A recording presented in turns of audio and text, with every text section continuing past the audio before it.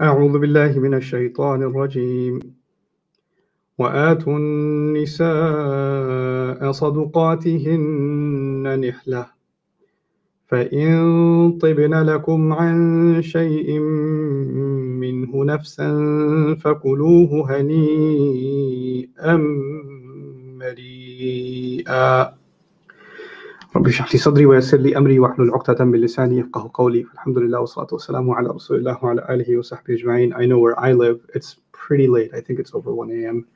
But I can't sleep, and I was thinking about Surah An-Nisa during the day. So I found the energy to do at least some broadcasts. So here I am. I'm here in Bayina Studios, and behind me is the eternal black void of contemplation. So inshallah, I hope you guys enjoy this session.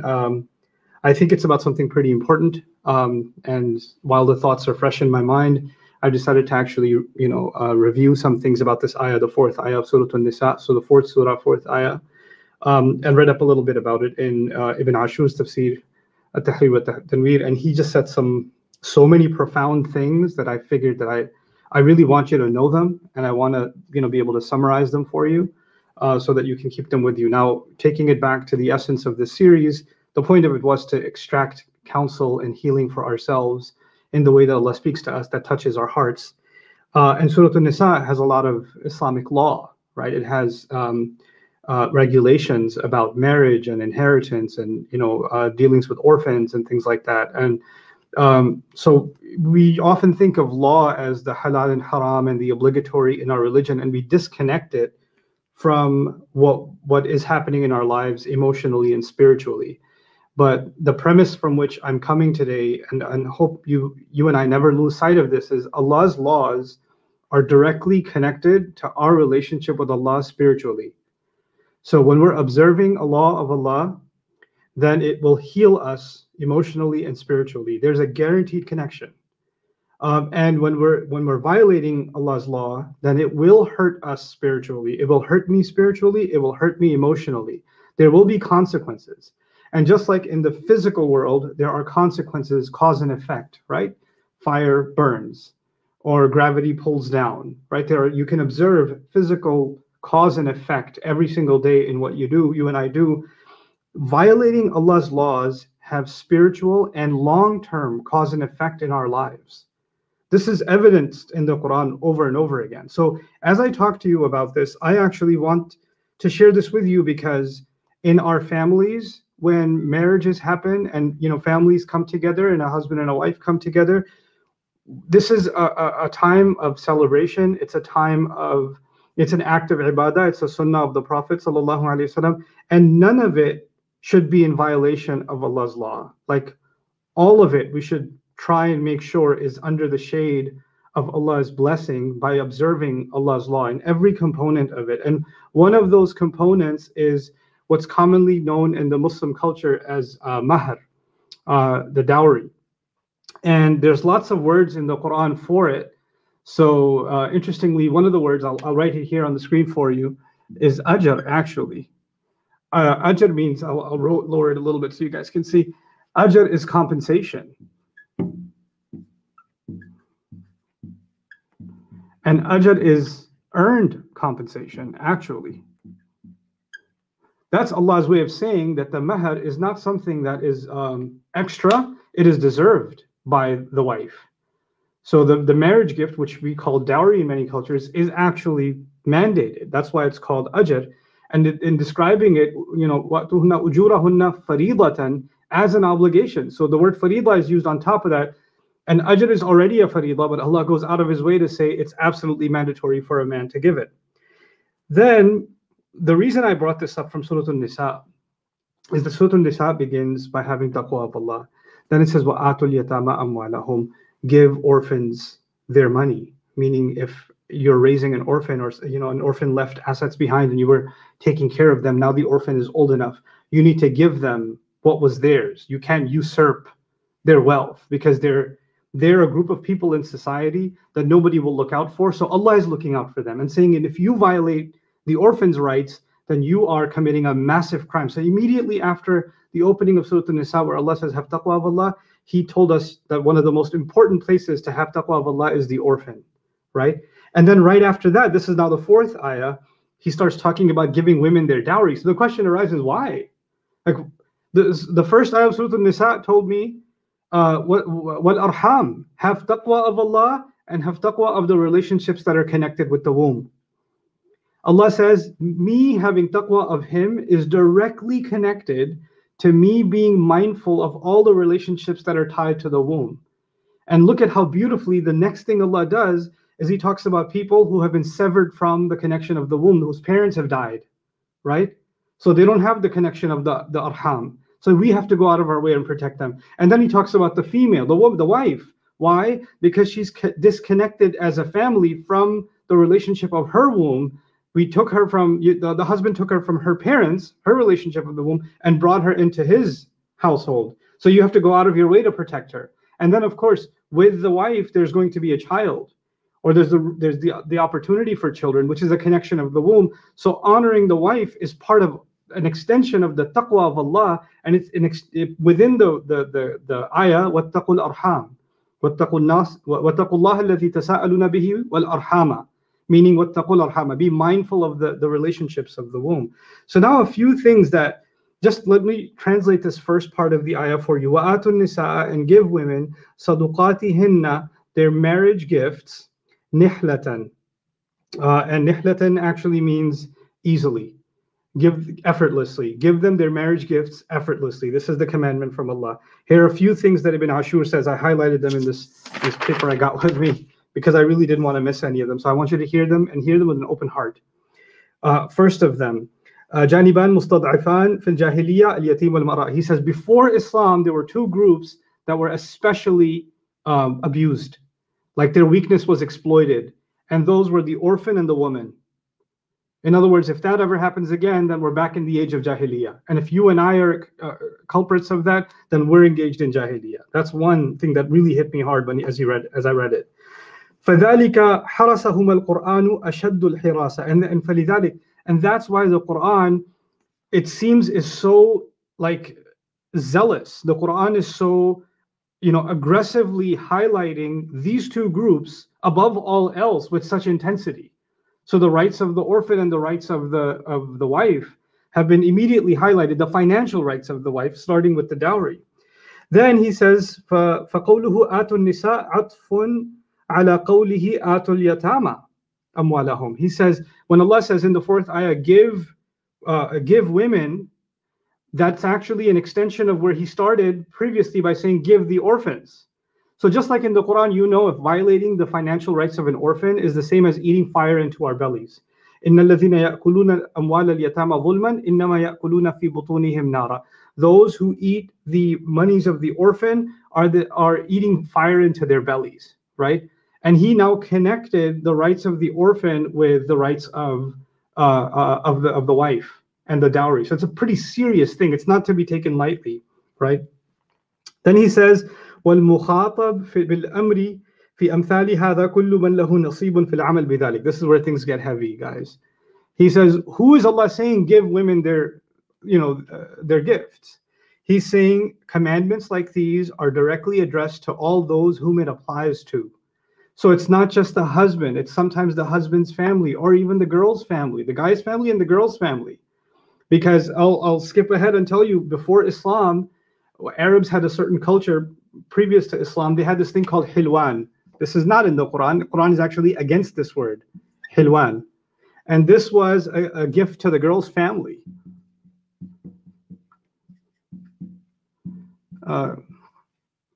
Girl's family. So when the guy took the proposal, they said, where's our hilwan, right? And then when they got it, the father got it, the mother got it, whoever got it, a small piece of that would go to the girl, but the family of the girl would hold on to much of it. Like, what are we going to get out of it if we give you our daughter, right? And Islam came and crushed that and said, no, give women all of it. The family doesn't get anything. The girl's family gets nothing. Now, what's happened in many South Asian cultures, for example, forget hilwan where the girl's family gets something, it's the guy's family. So forget giving the girl dowry. Now we want dowry for the boy.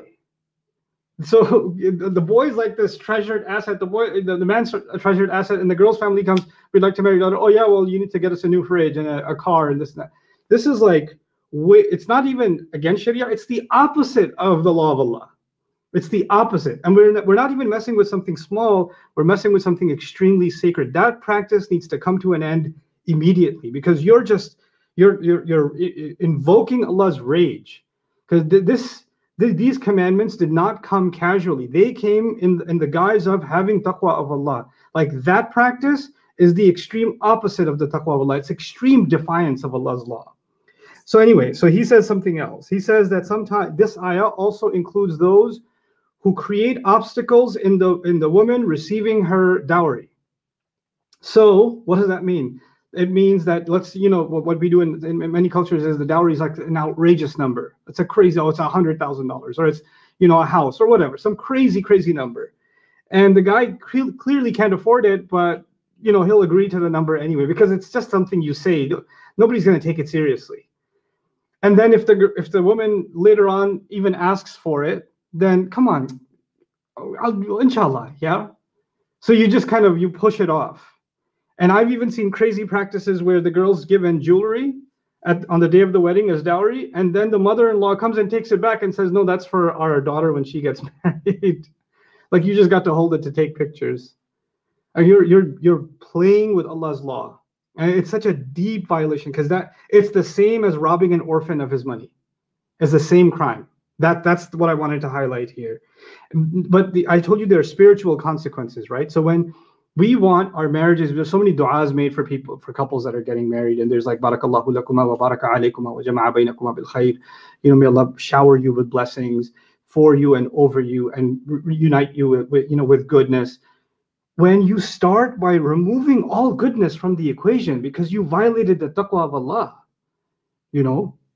then where's the goodness in that marriage going to come from? That marriage is only going to have drama and suffering and health issues and social issues and psychological. You're creating all those issues for yourself, because you're shutting down the doors of barakah in your life because you're messing with this just to save a few bucks. If for the guys that are listening to this, if you're about to get married, don't agree to a mahar you can't pay. Don't do it. Don't mess with Allah's. You're not just messing with a family, you're messing with Allah's law. Be straight up and say, I cannot pay that. And when you are going to pay, then you have to pay, and this is where the word nihla will come in. Listen to what Ibn Ashur says. Actually, let me finish reading this, then I'll tell you. المهر علامة معروفة للتفرقة بين النكاح وبين المخادنة. He says this is the mahar, which is, the word is saduqat in this ayah. Saduqat, which I haven't translated yet. This word, the marriage gifts, I'm for now calling it marriage gifts, but we're going to dig deeper into this. This is the distinctive feature that separates Islam, or a blessed union between a man and a woman, and an illicit relationship. He says this is the defining separation between a blessed relationship and an illicit relationship. Then he says, لكنهم في الجاهلية كان الزواج يعطي. We did the hulwan thing. I already explained that to you. فأبطل الله ذلك في الإسلام. Now let's talk about what this word actually means. It's actually this is saduqat is the plural of the word saduqa, and saduqa comes from the word sidq, which actually means truth. This word actually means truth. And it's called saduqa because you promised the girl that you'll pay her this money, and now you're being true to your word, and it's making the marriage true. It's making the marriage true. So this word, what's crazy? That's what this word means. It's tied to sadaqa, right? Or saduqa, and from sidq. And what have we turned it into? We've turned it into sadaqa. We've turned it into optional charity. Like we're doing the woman a favor. No, you're not. First of all, you don't owe her. You owe Allah. It's the same as zakat. It's the same as inheritance. When you're fulfilling the proportions of inheritance, you're not giving the recipient father, brothers. You're not giving them. You're giving to what is owed to Allah, because it's Allah's law, not their law. Once you agree to it, this financial transaction has nothing to do with the person receiving it. It is a transaction between you and fulfilling the law of Allah. That's all it is. There's no personal feelings involved. You understand? And if there are, then we don't understand that this is actually in obedience to the law of Allah. Now, so Allah could have said, now let me erase some of this and show you something. وَآتُوا النِّسَاءَ صَدُقَاتِهِنَّ. That would have been enough. If Allah said, give women their marriage gifts. That's it. That's all He had to say. Give women their marriage gifts. But after saying give women their marriage gifts, saduqat, the ones that prove the truthfulness of this relationship, He added the word nihlatan. This is a hal. And I won't go into the Arabic of it because it's heavy stuff. It's a hal which comes as a masdar, which is an extreme form of mubalagha. For my Arabic students, inshallah, one day we'll cover that in detail. But for now, nihlatan. Some of you might be familiar. There's a surah in the Quran called An-Nahl, the bee. Okay, so what does a bee have to do with this word nihla? I'm not translating it yet. Then the Arab says qamar. Qamar, my handwriting gets uglier as the night passes. Qamar nahil, which means a delicate moon. The moon you can barely see. Qamar nahil. They say saif nahil. Some of you might know saif means sword. Saif nahil is a brittle sword. They say jism nahil, for a body, like a person, a body ready to collapse. Weakened by exhaustion. They say they use it for that. Jamal nahil. Let me put it up here. Jamal nahil. That's found in Arabic literature. Jamal nahil is actually mahzoom. It's a weakened camel.